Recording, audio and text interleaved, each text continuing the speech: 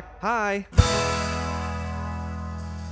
Hello and welcome to Knock Knock Hi with the Glaucomfleckens. I am Dr. Glaucomflecken.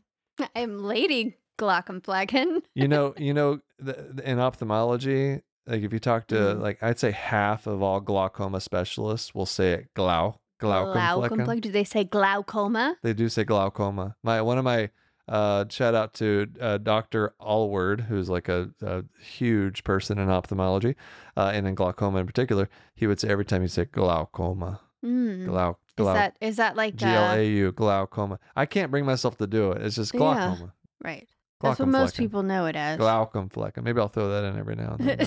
It's already a hard enough word to say. I don't want to something to make look it forward even more complicated. We're off to a rousing start here on Knock Knock Hi with the Glaucomfleckens. But we do have a very exciting guest. Dr. Jessi Gold is going to be here with us.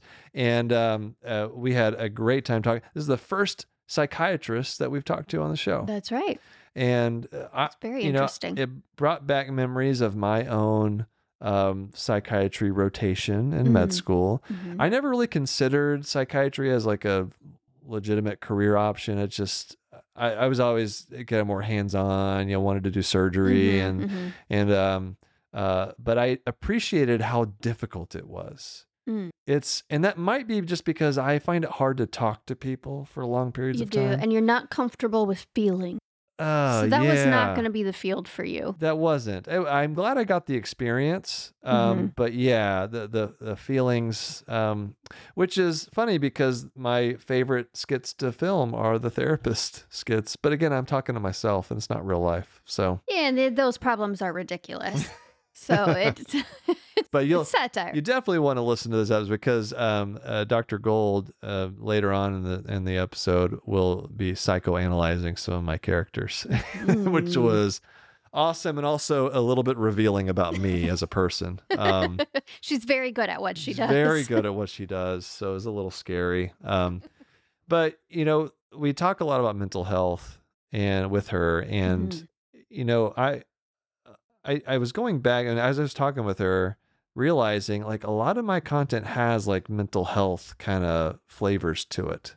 Like it's like a lot of it's wrapped up in mental health, and I wasn't like planning on having it be that way. Right. It just kind of, you of all people, I would not have predicted. Right. That wasn't like I'm going to make a bunch of videos about burnout and mental health and it's going to be great. That was not my goal. Was just to make people laugh. Right. And but what ended up happening was over the last year or so, certainly with the pandemic, I'm getting a lot of feedback from people about how the videos helped them have a laugh at the end of a day or something. Right. They had the sort of byproduct, kind of unintended side effect of just helping people feel seen and heard and let off steam at the end of really hard days during the pandemic. So you turned out to be this accidental ambassador kind of for burnout and mental health and physicians and healthcare workers. Really what it taught me was that it's a big problem. It's like bigger than I thought. And so, but it was really nice to talk to Dr. Gold, who's actually like a legitimate expert in this area, right. Who's done a lot of writing, a lot of work around mental illness, and also obviously treats a lot of people in healthcare that are struggling with mental health and burnout. And so hearing her perspective was great. And puts a little bit more weight to it than, filming where I'm talking to myself, giving myself therapy through a mirror or something. So. Right. Or handing out pizzas or things like that. Right, Which didn't you poke fun at that in the video you did with the Surgeon General, the collaboration you did? Oh, that's right. I think there was a pizza joke in there. Yeah. We worked with the Surgeon General. That was a fun, exciting. Yeah, that was very cool. Let's talk with Dr. Gold here. So we have Jessi Gold. I guess I should introduce her so everybody knows. Jessi Gold is an assistant professor and director of wellness engagement and outreach in the Department of Psychiatry at Washington University School of Medicine in St. Louis. She is, among other things, of an accomplished physician, author. She's been in all kinds of publications, New York Times, You may have heard of it. You may have heard the Atlantic, the Washington Post, all kinds of stuff. And so, yeah, we had a great time talking with her. So let's get to it. Let's do it. Here's Dr. Jessi Gold.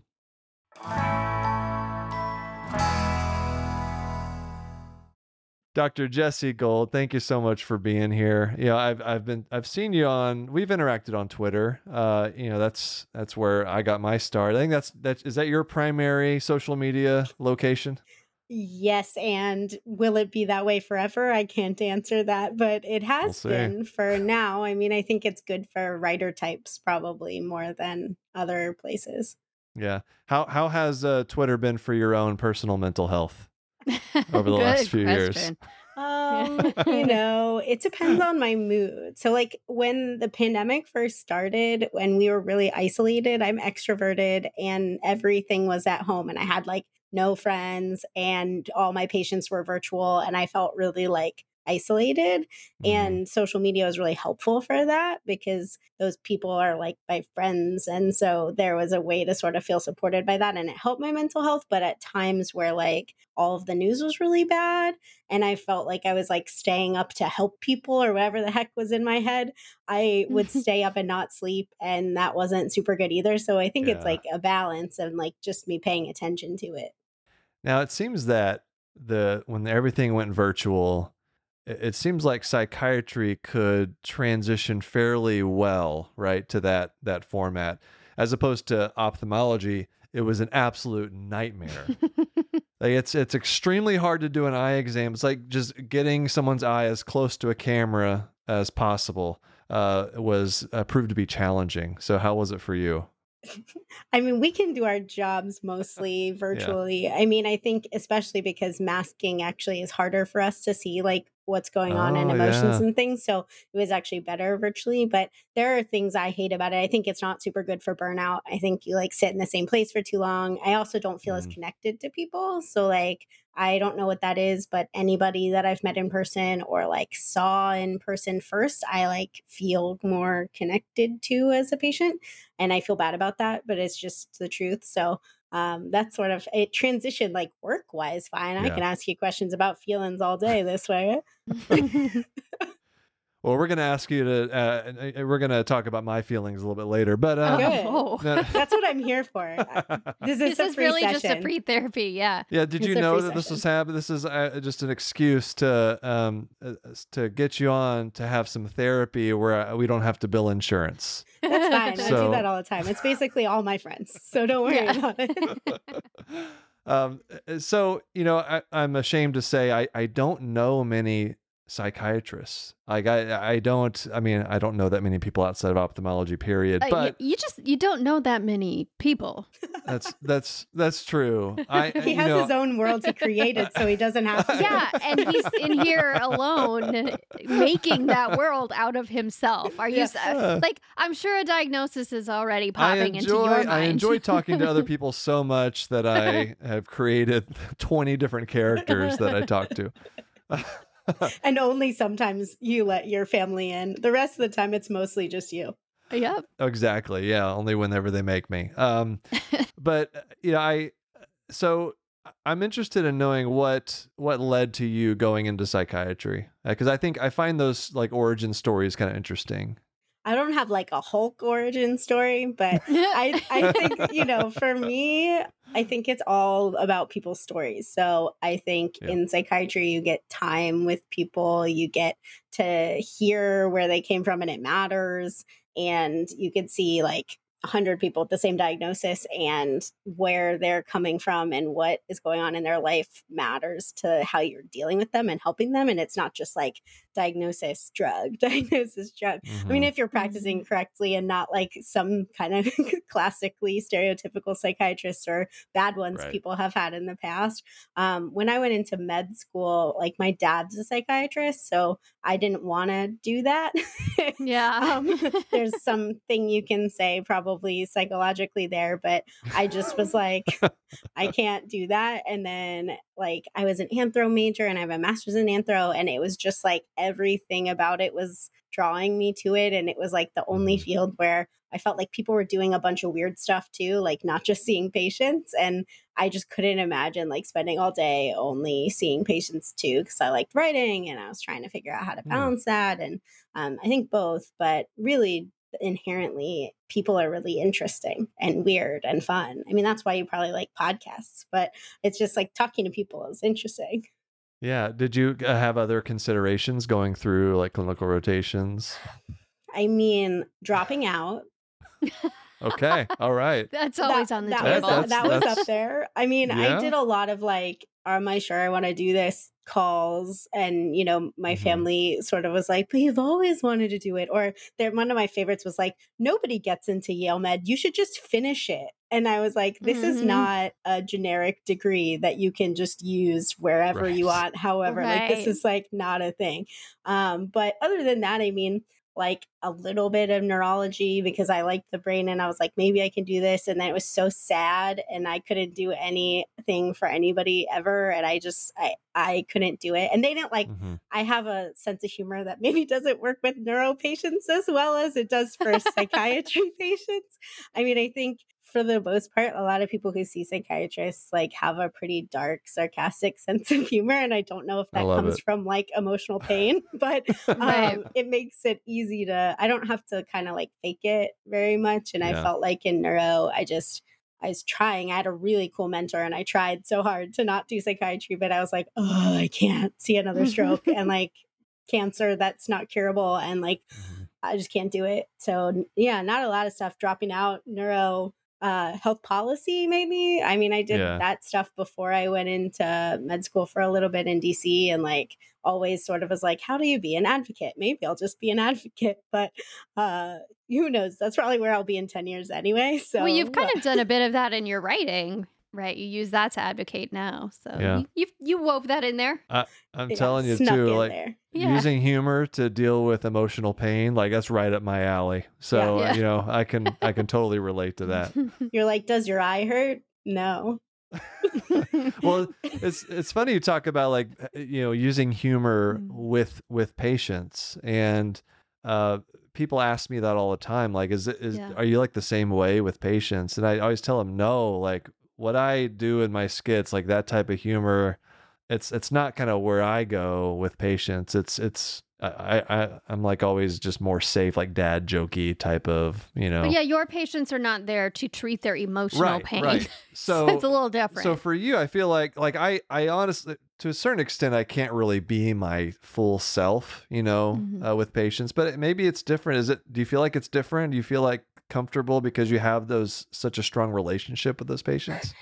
I think because I don't listen to the things they taught us in psychiatry about like not being yourself, right? So there's just like this whole camp based in psychoanalysis and like old school psychotherapy that like you're supposed to exist in like a blank slate where like the person is there and you're just there to reflect them and that's all you do. And like newer forms of therapy, like newer forms of therapy, like dialectical behavioral therapy, stuff like that, people are much more open about their own stuff and like honest. And I practice more like that and I feel able to do that. I mean, I'm sure there are people where I'm not their cup of tea and, you know, they can find other psychiatrists, but I think it works well for, like I see college kids, it works well for them because it's usually the first time they interact with mental health unless they had a significant childhood mental health experiences. And healthcare workers, like they don't even want to be there. So, I mean, as many jokes as I can give to kind of lighten that mood is nice. And then I think like people who are really sad, like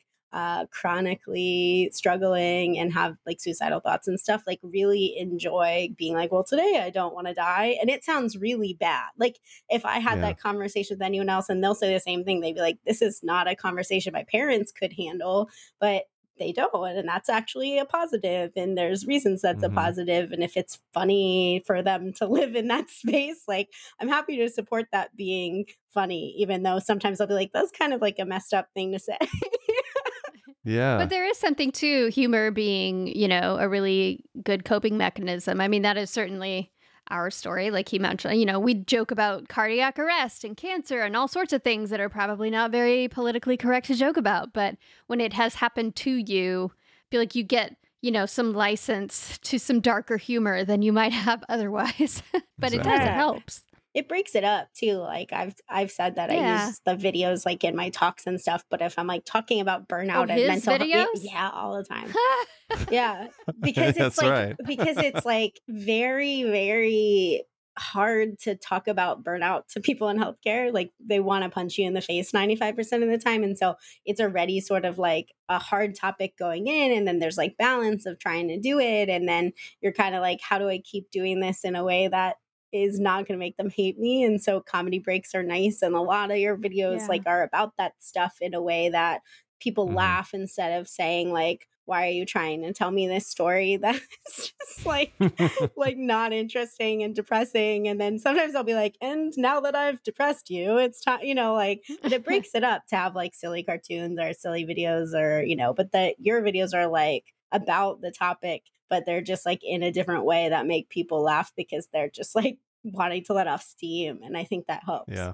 I wanted to, I think we have a good opportunity here to try to put the mental health of healthcare workers in perspective, because we've already talked about burnout. I mean, that's obviously with the pandemic, it's like taken on a whole new level. And so if you could just help people listening understand like where are healthcare workers at right now compared to like 2019? I mean, I think it's really important that people, especially not healthcare people, realize that like we weren't awesome before. Like it wasn't like the COVID fairy came down from the clouds and messed up healthcare and we all of a sudden were like sad. Like COVID had its unique stressors, obviously, and it's dragged out, and that has been a stressor too. But like COVID itself didn't create the problem, it just made it worse. And so I think that's really important to point out. Our mental health was always worse than most fields to begin with. Burnout worse, depression worse. Like we go into med school equivalent to age match peers, and then we're all of a sudden a lot worse depression wise. And so it's very much like data would say training started it. And so, I mean, our mental health has not been good, but COVID in its sort of tons of unique stressor way, whatever you want to pinpoint, like not knowing what to do, pressures from patients who don't want to do things you need them to do, dying, the prospect of actually being able to get sick from what is going on and seeing fellow healthcare workers die. Like these things that are like new stressors in theory or new stressors in a different light, caused different problems, which made our burnout worse, which made our depression higher, which made our anxiety worse, which made our loneliness higher, which I also think is important. I think people think that because we go into work every day, we're like totally fine. But a lot of us don't talk about how we're feeling or how we're doing. And because of that, like you can really be struggling and it's isolating to struggle alone. And I think it's important to point out that nurses are often worse than physicians, but physicians have the microphone. And then that doesn't even count like the rest of the hospital system infrastructure that just we don't have data on. But like I see people who work throughout the hospital in other ways, including just people's like administrative assistants. And there's a lot of struggling kind of across the board, and it like permeates because burnout's kind of contagious. And if you're cranky because you don't want to be there, or you don't like what you're doing, or your job is just not what you expect it to be, or all of these systems that are like inherently broken in healthcare that you talk about so much, like those are there, those are worsened by COVID, but like you get so frustrated with the system that it affects you, and then it affects everyone you're working with, and it affects your family. I also see like families because I see people who are dependent. So I mean, I think we just don't like extend the lens as much, but it's, I don't think we're doing great. And I don't think when the emergency declaration ends in May that we're going to be awesome again, because we weren't awesome to begin with. And trauma itself has like a pretty long tail and timeline. And so, I mean, I think this thing's going to be a long-standing thing we're dealing with, and needs to be a long-standing thing we care about. So hopefully that ends up being true, but not just like a bunch of band-aids. So we don't just forget about it once, people feel like we're past the pandemic and everyone's going to be okay again. It's not the case. Yeah, I mean, I think hospitals talk about it more, but it sort of was like they were Hmm. forced to talk about it more. Like, and I don't know that they really want to keep talking about it and Yeah. investing in it. I mean, I think there's a significant financial problem when people burn out and leave their job, but it's hard Yeah. sometimes for them to like put that stuff together and see the value in investing in this stuff. And it's easier to fix the rest of their problems in healthcare with money that they need to fix. And so I think it's just like trying to figure out how to balance all those needs, but it's hard. What do you think a good solution for burnout is? I mean, I think a lot of people just say self care, and then Yeah. that's turned into its own dumb little buzzword. It's like a bubble bath is You, not going to fix this. you mean beyond pizza parties? But yeah, What? beyond burnout pizza and I wellness do like I modules. do like a burnout pizza. We I'm all like we create a big talk about pizza part. I mean, Yeah, like we don't honestly, need to get rid of the honestly, I pizza. love pizza. It's just Like maybe do something maybe additional. there's maybe something else, Yeah. right? yeah, Yeah. I mean, I'm the person who's like giving those lectures. So if you've ever gone and wanted to throw something at that person, that's me. But I think, in general, it's like, how do we address like the things going on with the system at the same time as the things going on in our culture? And I think a lot of like the stuff that you guys talk about is a cultural thing. Like these are Mhm. the things that are stereotypes because this is the culture of medicine in these fields. This is how we deal with feelings in those fields. This is how we deal with each other in those fields.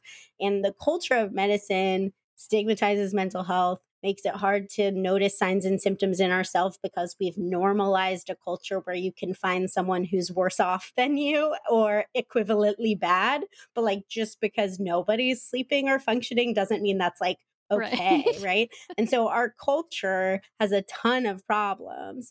And at the same time, so does the system. And I think we've done a really bad job, like articulating that both things are true. So, like, at one point, Right. it was really focused on like pizza parties and the individual and these talks. And so people just got really turned off and really angry. And so it swung towards all of the problems are systematic. And there are lots of systematic problems, but they take a really long time to fix. And so if all you're doing is grumbling about the systems problems that are like maybe never going to fix, like residency, to fix residency you have to like start from scratch. So Hmm. those things are big big issues, and people, if you only just think about them, you just get hopeless and really like have Mhm. no agency or control to fix anything. So you have to go like, well, what can I do? And that's where culture and talking about it and getting more open and noticing signs and symptoms and all that stuff comes in. So I think we have to do those two things in parallel. And some of that's just like how we talk about this in a better way. But the system stuff, I mean, there's a Yeah. lot of How system do stuff. you? Yeah. And that's something that I struggle with some of my videos, like because that's kind of what a lot of big part of what I do is I Mhm. pick these system things and I make a skit out of it, Mhm. make jokes about it. Yeah. But then like underneath it all, I'm thinking to myself, okay, like what good is this actually doing? Because I'm not proposing any solutions. And I think that that can be hard to deal with, is that the idea that we have all these systemic issues, but what on earth do we do? Like how? And I don't know. I don't know the answer to any of these things. Like what, I'm going to keep telling, saying jokes and writing jokes about it because that's what I do best. But we need like smarter people like you, Dr. Gold, and Kristen over here to actually come up with solutions. Can you fix it, please? Can I fix it? Can you guys just fix it? It's Yeah. hard. I mean, psychiatry prior auths are super common and stuff. So, I mean, Oh, really? mental, It's a big part of that. big prior auth field and big, like, you don't actually know how to practice field. And, access in mental health is just a Yeah. hot mess of a situation. So, I think, like, inherently, the system that I represent is a broken system. And that's really hard. You know what though? I don't think it's true that you're not doing any good. Like you might not be coming up with a short-term solution for this specific problem that you're making a video about, but I think where change starts, where large-scale systemic change starts is in public opinion, and that is often, influenced by the arts, and by things like writing and dumb comedy videos and podcasts and things like this of just bringing awareness. And also a lot of the systemic issues are driven by the problems with the insurance system, at least in the US.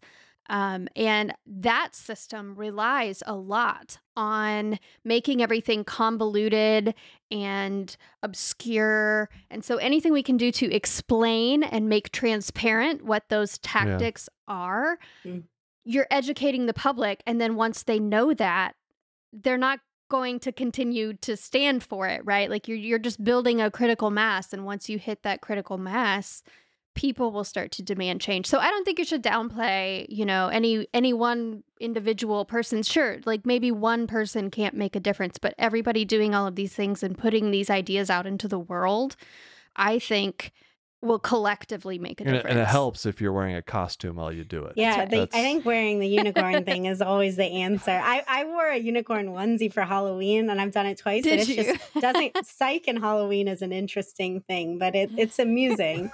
But nonetheless, I mean, I agree. A lot of it's just like talking about it does make a difference, and hearing people makes a difference. I think we forget that. Like over the pandemic, I struggled a lot with like patients were really sick and not getting better. And there was nothing that I could do to change COVID. Like it wasn't going away. And so having that, it's not like I've ever just been like, oh, you're stressed at home, I'm gonna fix your husband. Like I don't like ever really have but that. Can you though? I will work on it. Is that part of the menu? It is. Okay. Couples therapy. We'll talk later. Yeah. No. But I think that like I just couldn't see, like everyone felt unfixable, and I couldn't see that I was doing anything. And like my personal therapist was like, do you think all you do is like fix people? Because that's not what you're doing. Like they don't have anywhere else to go to talk about this stuff. Like that's also helpful. And I had to like reframe that. And I think we take for granted, like as coworkers, as friends, as supervisors, like what being seen and heard does. And I think through comedy, like that's what you're really doing, right? Is like you're taking something that you're experiencing, people have told you they've experienced, and putting it on a bigger stage to say like, you're not alone in experiencing this. And like, yes, I'm making fun of it, but I'm smartly making fun of it to also say this is like hugely an issue and you need to fix it, right? See, I told you I'd end up getting therapy. I told you we'd get there. We'd get there eventually. I get there sometimes without trying. It's like my brain. No, and you yourself, I mean, you're an accomplished writer. Like you've been in all kinds of things, New York Times, Atlantic, Time, like it's everything. And so I think, and I always encourage trainees and young people to get on social media, because we need more people in medicine. There are trusted voices, talking about these things. And so especially in your area with mental health and burnout, that's so important to have your voice. So thank you for doing everything you do. And you've also you have some interesting stories that you've written about in a book, right? Yeah. So I wanted, when you're like, come up with a funny story, the story that I came up with, I was like, I just wrote this in this like volume of a book that is not come out for a while, but is coming out in April, called What We Bring to the Practice of Medicine, Perspectives of Women Physicians, which is just like, there are a bunch of different essays by female doctors. And like the thing I wrote about was the thing I wanted to talk to you about. And I was like, I'm going to get in trouble because I'm not allowed to do that, but I'm going to tell you the story anyway. Cause Let's do it. I don't think this will come out till April anyway. So it's cool. I asked because I was like, I'm going to get in trouble. But I think probably in the same way that you have experiences where you're like, this is why I'm an ophthalmologist. Like half of med school for me is like, that's why I don't touch people. Because it's just like not a great idea. So we say to our children. Yeah, don't touch people. It's not good. And I think that the story that came to mind when you said think of something funny was like, we have this like urgent care clinic and an occasional attending there, and they had us just like running around seeing patients and then presenting them. And one of my patients needed a guaiac. So like test for blood in your stool by doing what you'd think. Okay. Right. So a guaiac, it's like a little Is it an acronym? No. Well, No, I don't actually. I don't actually know that. I don't know. I don't know what it means. You just asked either, a but... really hard question. Both of us are not qualified What to is answer it? that. No, we're That's not. right. But I'm it's like asking it's the like a wrong little. I can tell you people. how I feel about Someone that tell question. me in the comment. But it's just like a little Yeah, test thing, deal. and you put some of the fecal matter on the thing, and then it tells you if there's blood in it, right? So anyway. Yes. Okay, And dumb question. yes. Can you not just use your eyeballs? No, I mean, not No, that no, you'd want If to. it was like but really bad, a you lot might of be able to blood. see Yeah. that. But if it Okay. wasn't, it was like subtle, you wouldn't. It's like Yeah. a detector kind of. Yeah, they're looking for that really is small amounts the of world's blood. worst job. But It is okay. not a great job. I think nurses probably do it a lot more than we do. And like there are things in Fortunately, med that's school. That's Yeah. not all they do. It's not someone's only job is to do like That's like a fecal career. guaiac testing. Yeah, That's it's just a not- small component. If there's anybody out there that does have that as their entire job, I'm so sorry. We don't mean to ridicule your job. But If anyway, I I'm don't think allowed that's to the curse, case. that's shitty. But I mean, you know. But Anyway, we're getting sidetracked. Go that's a ahead. pun. Nonetheless. It was a pun. I It was know. a I pun. know. I'm being good. funny. So basically, I went in and did this. That was what had to be the outcome. I had never done one before because a lot of things in med school are like that. And the attending was like nowhere to be found. And the nurse was like, just go do it on your own. Like they taught you how to do that in class, right? And I was like, I think so. And so like I went in and like did what I had to do and then like came out and like tried to do the card thinking that I knew what I was doing and like put the detector on it and nothing happened. And so I'm like, okay, maybe this is fine. And then I was like, this doesn't seem right. Like, I'm pretty sure I didn't do this right. Like, I'm going to get the nurse. And I went and got the nurse and she just starts like laughing at me. And I'm like, no. why are you laughing? And she's like, you have to open it. Oh. And so like I literally just like put you it were on just poking it. It's like if it was a matchbox. It looks kind of like a matchbox. It'd be like it was a matchbox and I just put it outside of the matchbox instead of getting the thing inside. So like I didn't put it on the thing that detects anything. I put the drops on it, but it was just like I put poop on the outside just of the thing. Right? making a little mud pie on Yeah. You know. your And I'm detector. like, oh, I didn't realize like that's a thing. Like, what do I have to do now? And she's like, you have to go back in there and do it again. Oh, no. And I was like, that's like a lot. I have to go do that to him again. And she's like, I'm sorry. Time out. You have to do that to him? I was assuming it was like an after the fact situation and you collect it. You collect it, but you collect it like this. Yeah. Manually? Oh, yeah. No. Yeah, how are you going to get the poop?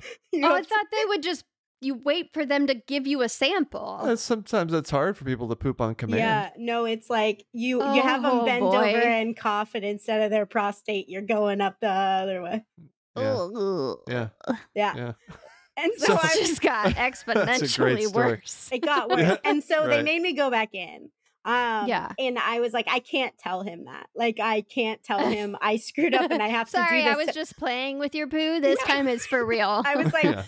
I did this without I did this without having any idea how to do this. Like, I'm not gonna say that to him. And the nurse was like, I'll No. go with you because I feel bad for you. And the attending's still like nowhere to be found. Surprise. And I mean, maybe that was good because I was so embarrassed, but the nurse was like laughing, but so nice about it, like they are. And she was like, I'll go with you. And so she's like, the med student needs to tell you something. And I'm like, Oh, no. I have to do it again. and he's like, well, can you at least introduce yourself next time? Oh, no.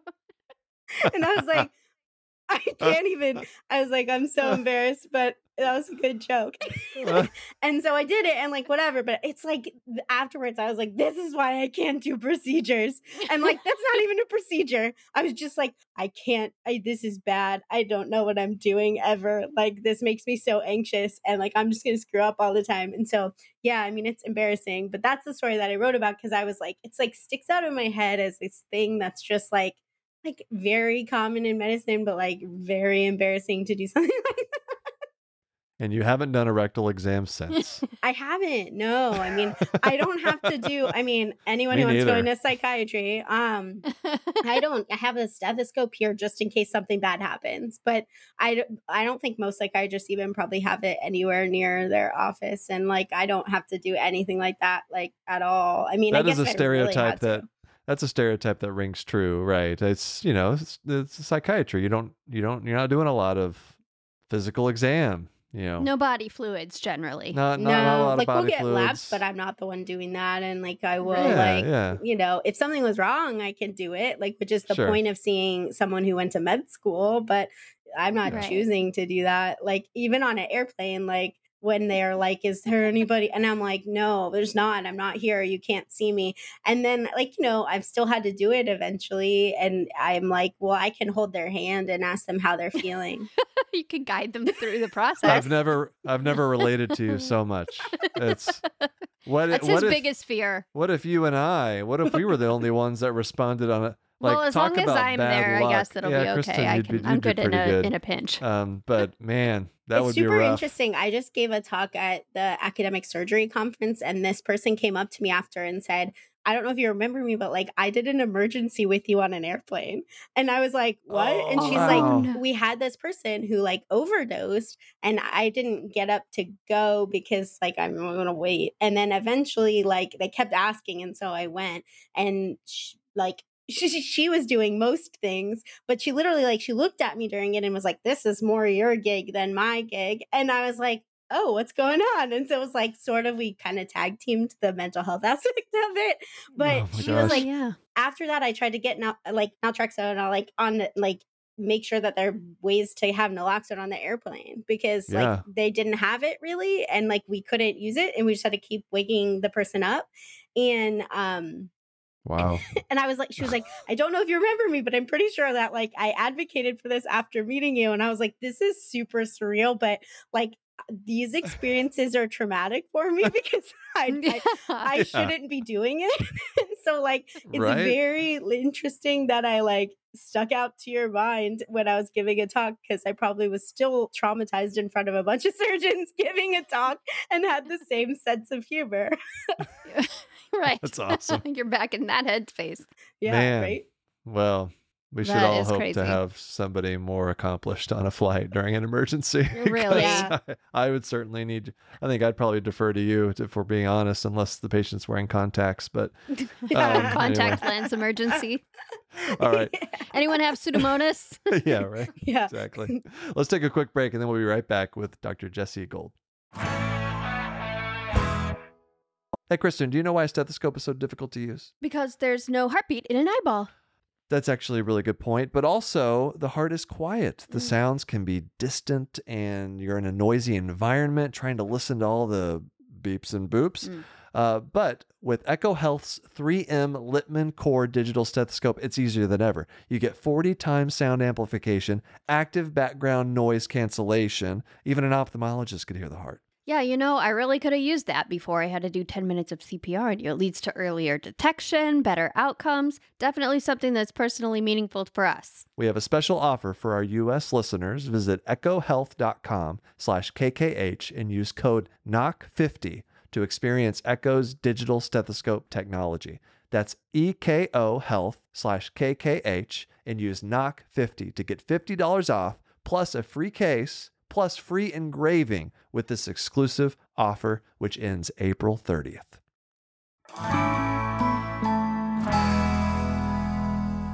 All right, we are back with Dr. Jessi Gold. So I realize I have a valuable opportunity here. I mean, speaking with a very accomplished psychiatrist, I want you to...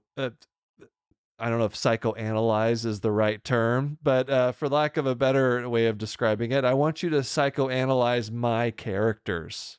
I want you to, so you're familiar with the videos. You've seen a handful of them. Yes. I told you that you needed to watch some of them. You did, but I've watched most of them anyway. I'm a big fan of things where it takes place in mental health and like makes a point that way. And since I see healthcare workers, it's like smack in my comfort zone. So feel free to, I'm going to just name one of the characters that I play. And I just want to hear your thoughts on the personality, maybe some mental health tips for that character.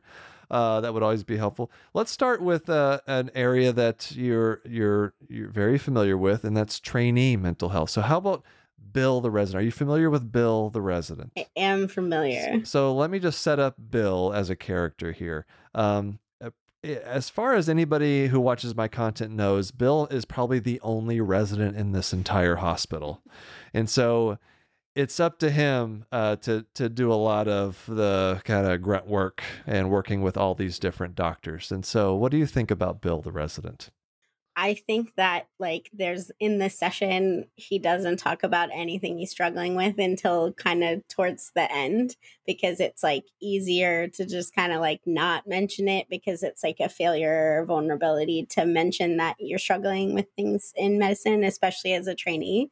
And so like saying, I have too many pagers, I think is like how he started the conversation. And it's like very concrete, right? Like it's an objective thing. It's not feelings. It's like, here's this thing that I don't super like. It's like saying I can't go to the bathroom a lot at work, right? So it's like these things that are true about residency that are horrible, but like an easy sort of into the conversation, but it takes a while for them to get there. So like with people like that, it's a lot of like trying to like give them time to like actually focus on themselves and point out that they're not. So like, oh, it seems like you're only talking about work. Like, what does that feel like? Right.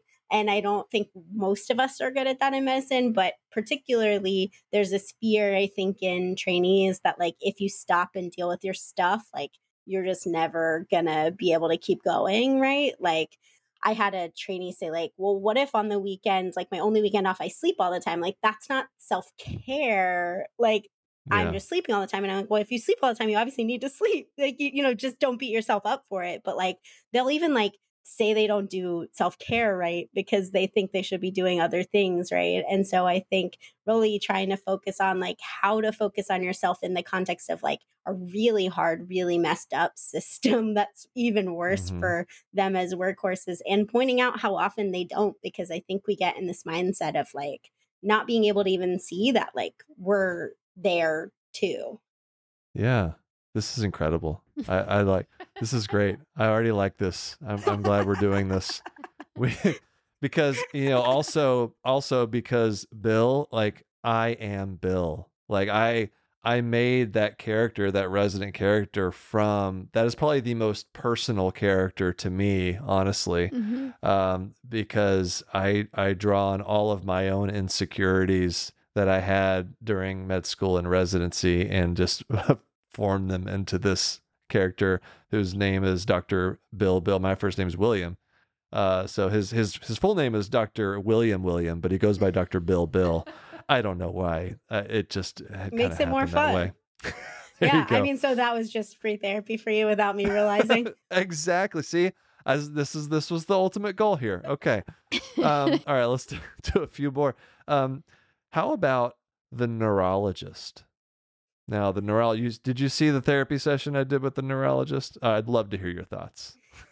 Yeah, I mean, so you have him coming in and you ask him what personality disorder he is, and he says like his brain is perfect and he is amazing. And so it's like narcissism in some capacity, but it's also like, again, this sort of like externally focused, like here's how all of these things that are going around me are wrong and I'm great and I don't want to focus on me, but it's a different reason, right? It's just like I'm so well functioning that like everybody else is the problem. But like that's not true, right? Like we all are part of the problem. And certainly when you list off a bunch of things that he did to try to like bring attention to the fact that he's part of the problem, but he doesn't have any sort of like empathy or emotional awareness about that. And I think that that's like obviously important to point out and notice, like you're part of the team too, and like if you're not, there are things that you're doing wrong and contributing to this as well. And like how do we work on like being nicer to people in the context of like like if you are nice to people, it doesn't make you weak or bad or less intelligent, right? Like there's some kind of defense on like what actually being nice to other people in those circumstances is going to do. Like, I don't know what that is, but like for a lot of psychotherapy, it's like sitting and listening and trying to hear what kind of stuff people bring up a lot and trying to figure out why. And there's usually some reason, like some therapists would say it's like family oriented, but I think medicine takes people from certain family systems and then puts them in a stressful culture that's its own family that can like draw out some of the problems that existed before or like emphasize them. And I think that's what I would notice. Have you ever started a therapy session by asking, what personality disorder will you be exhibiting today? No, but that's just because personality disorders in psych are interesting. Like some of us don't talk a lot about them with people. Narcissism, like real narcissism, not like narcissistic traits like he has. People don't show up at therapy and they're mostly not helpable. The people who show up are their partners, right? And so it's kind of interesting. But, we don't talk a lot about those people unless it's really interfering. And yeah, I mean, I mostly start session with like, how's your week?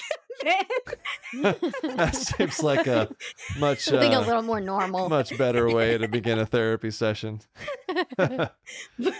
So a lot of the what I touch on is interpersonal conflicts, right, between specialists. So I'd love to hear your take on the cardiologists and nephrologists and the back and forth there. Yeah, I mean, I like that and the surgeon and the anesthesiologist. I think that's like, another one. We have a lot of like medicine inherently like is a team sport.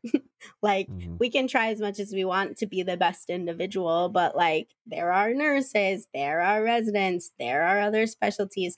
And I think that it's like this, like it's like being in a bad marriage, probably. It's like trying to put something on the other person that like makes it so you don't have to deal with your own stuff, but like inherently, like both people have issues and they're affecting each other and then in turn affecting the environment. And since like we work in healthcare, the environment is patients. And so we have the ability to like actually disrupt people's lives when we don't get along or we like make fun of people or we like belittle the things that they do that we don't like.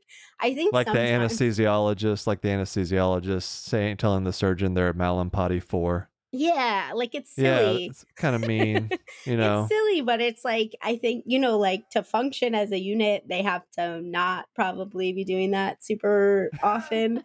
But I think it's like makes them feel better to be better in certain circumstances. I think like it just is a way of surviving, probably, to be like, well, at least I'm not that person.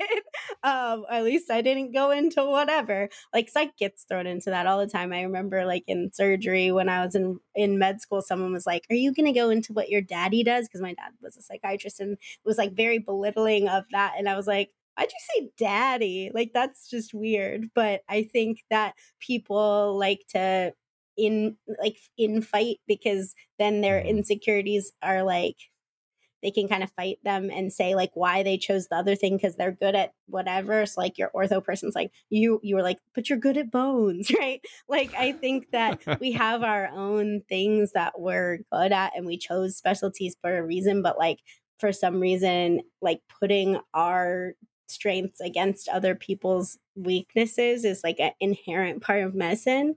And it probably shouldn't be. But if you when you have orthopedic surgeons if you have an orthopedic surgeon come in, do you have workout equipment in the room with you just to make them feel more comfortable? I mean, sometimes, everything but a yoga mat. You have the session in the gym. Yeah, we go to the gym, we walk. There's a psychiatrist at Stanford who does all walking sessions. I think people really like that. Really? Yeah, and like go outside and stuff. I mean, it's like a little less private, but you decide that that's okay by you to have a conversation outside walking. Right. But yeah, no, I don't have gym equipment. I have like stress balls and stuff. There you go. And finally, obviously, the big one, the psychiatrist. So first of all, what do you think about my psychiatrist outfit? Is it accurate? Or do you find yourself wearing houndstooth and corduroy and drab, dark colors? Yeah. Which I don't know what it's hard for me to tell what you're wearing right now, dark. but it's dark. It is dark. I mean, I don't always wear dark colors, but it's winter. But I think, it's very classic psychiatry, like old school sort of Freudian psychiatry, like old white dudes who like dress like they bought stuff at some fancy suit store, and I don't know, wear bow ties, like weird pants also is pretty common. My dad wears a lot of like green pants with sunglasses, like just things where you're like, I don't understand. But like a lot of psychiatrists do that. Like with like female psychiatrists and stuff a lot less. We don't wear white coats really, so that's true. I had like a one rotation in residency for consult where they made us all wear white coats, and I refused because I was like, no, like I'm not doing it just for this. Right. But we don't really wear white coats, so like that's true. But yes, like a very stereotypical old school psychiatrist. I get it. I wouldn't go to that psychiatrist like personally because I would look up their picture and be turned off immediately. But that's just like, to each their own, right? Like you want somebody you're going to want to talk to, and like fit is everything. Are you saying my psychiatrist is not approachable? Is that what you're telling me? I would say you try. But I do think, but I think that like, give me some tips. Like what do you think about my psychiatry, I do my a good therapy job skills? Giving people like feedback and talking to them. I mean, I obviously don't point out all the things people do wrong, which I think you obviously do for a reason though. Like it's for your sketch. Like you're just saying things out loud that I wouldn't say. You do some of the classic, like, how does that make you feel stuff that we do. I mean, I think we do a lot more like with people who aren't good at feelings. We do a lot more like sitting in silence, which is super uncomfortable for everybody, just to see what happens. Or a lot of like, I've noticed that you just get really angry every time you talk about like, have you noticed that? And they're like, what's anger? Right? Like, what do you mean anger?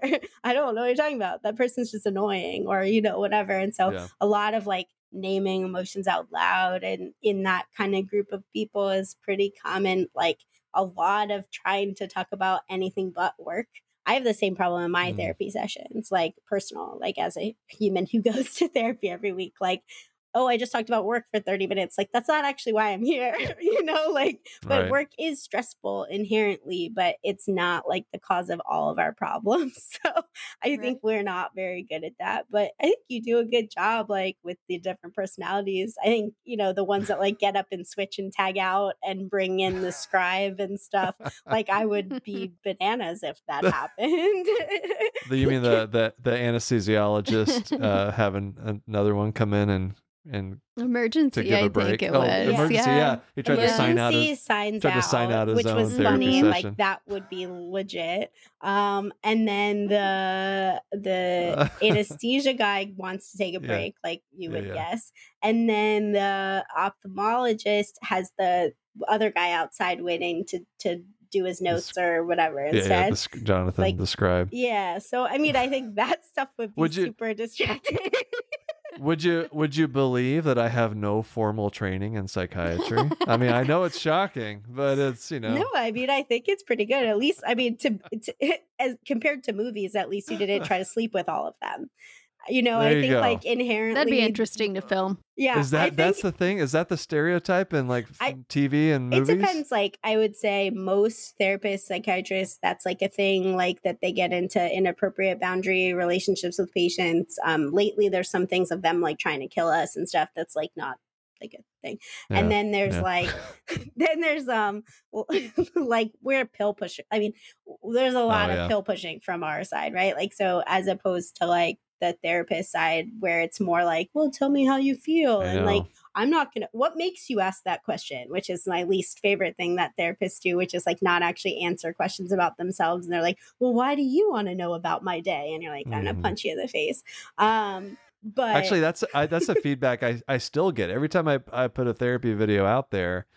Some of the comments I get are, this is not a psychiatrist. This is a therapist, it was a psychiatrist, they'd be just, shoving pills down my throat. I hear that from like comments. So there's certainly that kind of stigma out there. People have among had psychiatrists psychiatrists. like that. A lot of people Yeah. come to me where that's the case. I mean, we train in psychotherapy. Like I had long-term patients from the first year of residency, but like we're just not like only training in psychotherapy. And speaking of insurance reimburses us to see people with meds more than to just do therapy. And so like we don't do it that often because of that. And also like to do weekly something when there's a shortage and no access is also kind of hard. So like we don't do that. So our caseloads can be like 300 and not 50.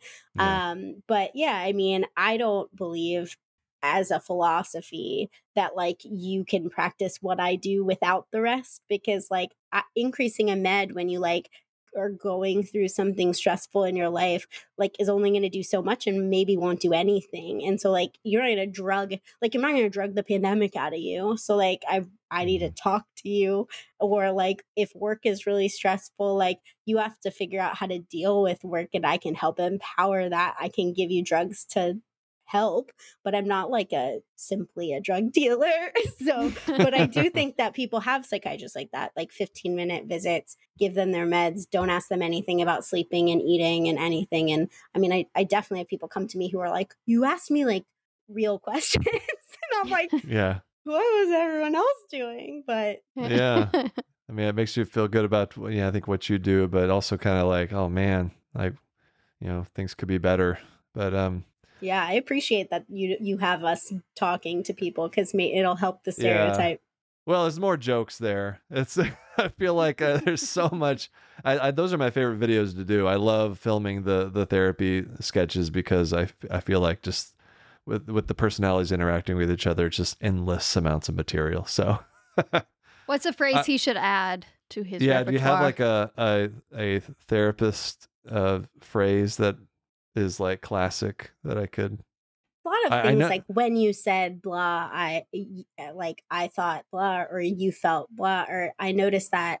There's a lot of like pointing out things that I noticed that. Yeah, that's good. And we do a lot of like summarizing and rephrasing of things for people. So like if people talk for like an hour, we'll be like, well, what I heard you say was that work is really hard. And when you go to work, you feel really angry. And they're like, I talked for 30 minutes. Like, is that really what I was saying? You know what I mean? But I mean, that's really what they did say inherently. And so we do a lot of like summarizing or like checking to make sure that's the thing. Or we'll be like, I noticed that like every time you mention your mom, you get ticked off, or you avoid the subject or whatever. That's common too. Like sort of like it's very much like, how do you name things out loud that like normal people would hate in a conversation? Like if you were talking to a friend and you were like, why did you just change the subject? Like you probably wouldn't do that unless you really needed to make your friend talk about the thing.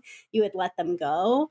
Whereas we don't like tend to let things go unless we know someone's going to get really like, it's just not worth it. Like we don't have a good enough relationship yet or whatever. It's kind of like banked in there, but it's a lot of like naming things out loud. And the relationship is also super important. So like my therapist does a lot of like, did I just look at you like a teacher for 10 minutes? Like, why are you looking at me? And like, and I think that helps because like you realize like how you act in the world. You just are talking to somebody else and interacting with them, and they're pretty good at pointing out like how you are in the world. And well, I'm taking notes over here. This is good I'm stuff. always down to help if I can help. It's my, well, I think, I could have you send an invoice later. Yeah, I could have you psychoanalyze my characters like all day. But let's take a break, and then we're gonna come back with a couple of stories from our listeners.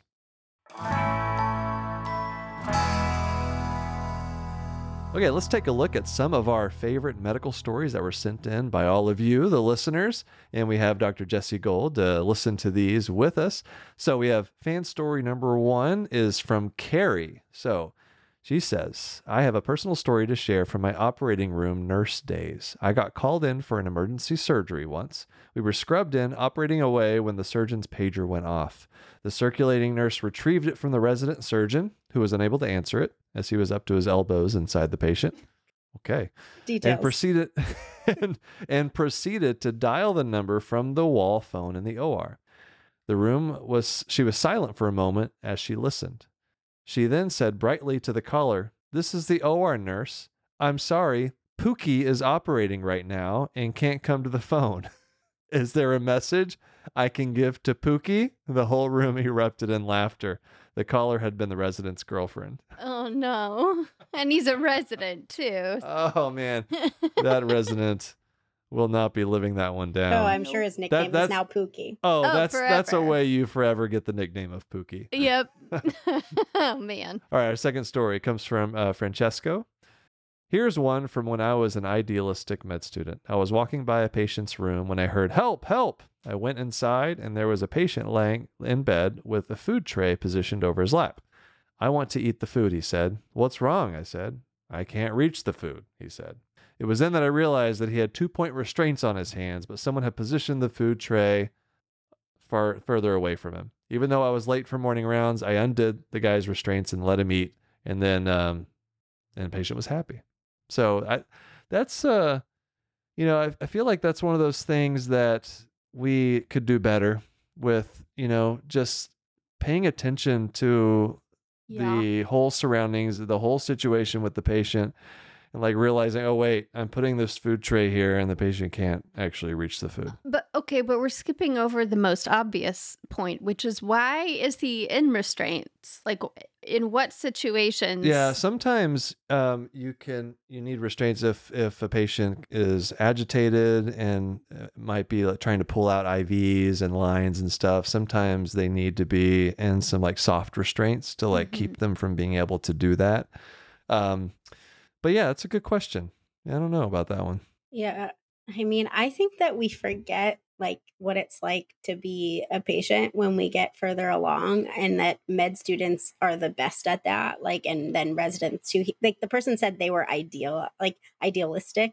That's not idealistic. That's human, right? Yeah, but that's my whole shtick. When we get older, like it's almost like, well, like that takes time, or that's not my job, or like, well, I need to just get that diagnostic test and that's easier. Like whatever that thing is, like I think we forget like some of these like really simple things. Like I remember being much more aware of that stuff when I was younger, and like I've had to like pause and be like, oh wait, like that's not okay, or whatever. Things like giving someone a tissue when they cry, right? It's like very simple, but makes a really big difference. And so like, it's not idealistic. Like it should be good.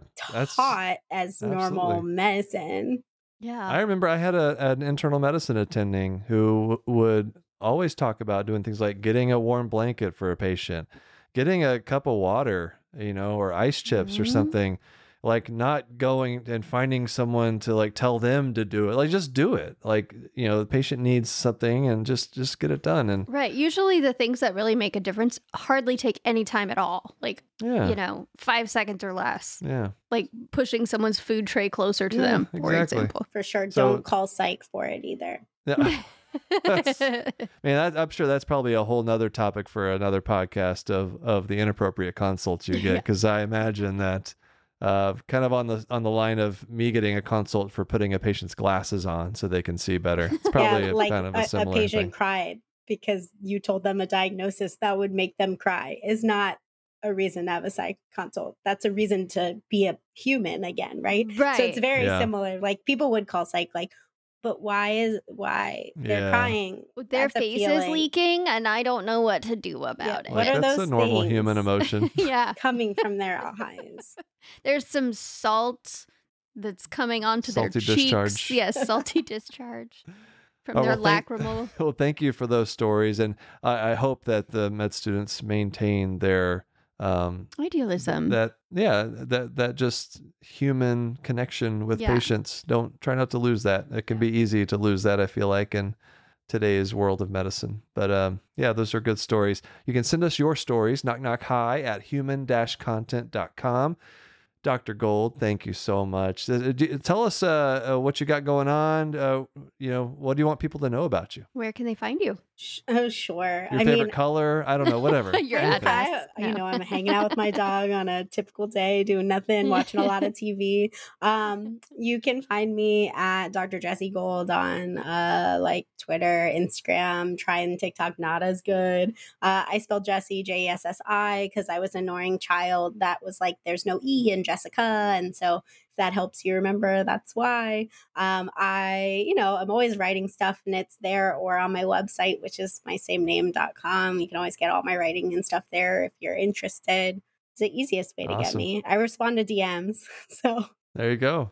Well, this is a pleasure. Thank you so much for joining us. Thanks I for learned a having lot me. about myself. That was I'm the sure. goal. Now you can go sleep because I made you emotionally exhausted. That's right. That's right. All right. Well, thank you. Take care. Thank you to Jessi Gold for coming on. We finally got to talk with a psychiatrist. I bet it's been on my list of specialties of people I wanted to have on for quite a while, and she was such a great guest. And I learned a lot about my characters. That was fantastic. I wanted to do all of them. That's good. Did you learn anything about yourself? I don't know. I'd rather not talk about it. And thank you for sending in your stories. Yeah, we'd love to hear those, and it just helps to humanize the world of medicine a little bit more. So send in your stories and tell us what you thought about our episode today of what we talked about with Dr. Gold. And let us know if you have any suggestions for other people you want on the podcast. There's lots of ways to hit us up. Email us, knockknockhi@human-content.com. We're on social media, TikTok, Twitter, YouTube, Instagram as well. And you can hang out with us and our Human Content Podcast family on Instagram and TikTok at Human Content Pods. Big shout out to all of the listeners. Thank you for being here and leaving wonderful feedback and reviews. We really appreciate that. If you subscribe and comment on your favorite podcasting app or on YouTube, we'll give you a shout out. Andrew Alford on Apple said, "Thank you for making a podcast. Love listening to the show while I'm driving. I enjoy the show. Keep up the good work." I hope it's a long enough drive for you. I don't know. Yeah. That's maybe the full week of commuting. We try not to go too long on some of these episodes, but we get carried away sometimes talking. We're having so much fun. We are having a lot of fun. And our episodes are found on YouTube, full episodes every week at D Glockenflecken, my YouTube channel. Also, we have a Patreon. Lots of cool perks, bonus episodes where we react to medical shows and movies, hang out with other members of the Knock Knock High community. We're there. We're posting things, stories. I'm making videos, all kinds of stuff. Behind the scenes, knowledge. Yeah. Early ad-free episode access as well, interactive Q&A live stream events, and a lot more coming. Patreon.com/Glockenflecken or go to Glockenflecken.com. Speaking of Patreon community perks, new member shout out to Lisa A. Hello, Lisa A. Thank you for being here. Shout out to all the Jonathans, as always. Virtual head nod. Shout out head nod. Patrick, Lucia C, Sharon S, Omar, Edward K, Abby H, Stephen G, Rossbox, Jonathan F, Marion W, Mr. Granddaddy, Caitlin C, Brianna L, Dr. J, Mary H. Thank you all. And Patreon Roulette. This is where we give a shout out to somebody who's on the emergency medicine tier of Patreon. So here we go. Do you want to do? How don't you try it this time?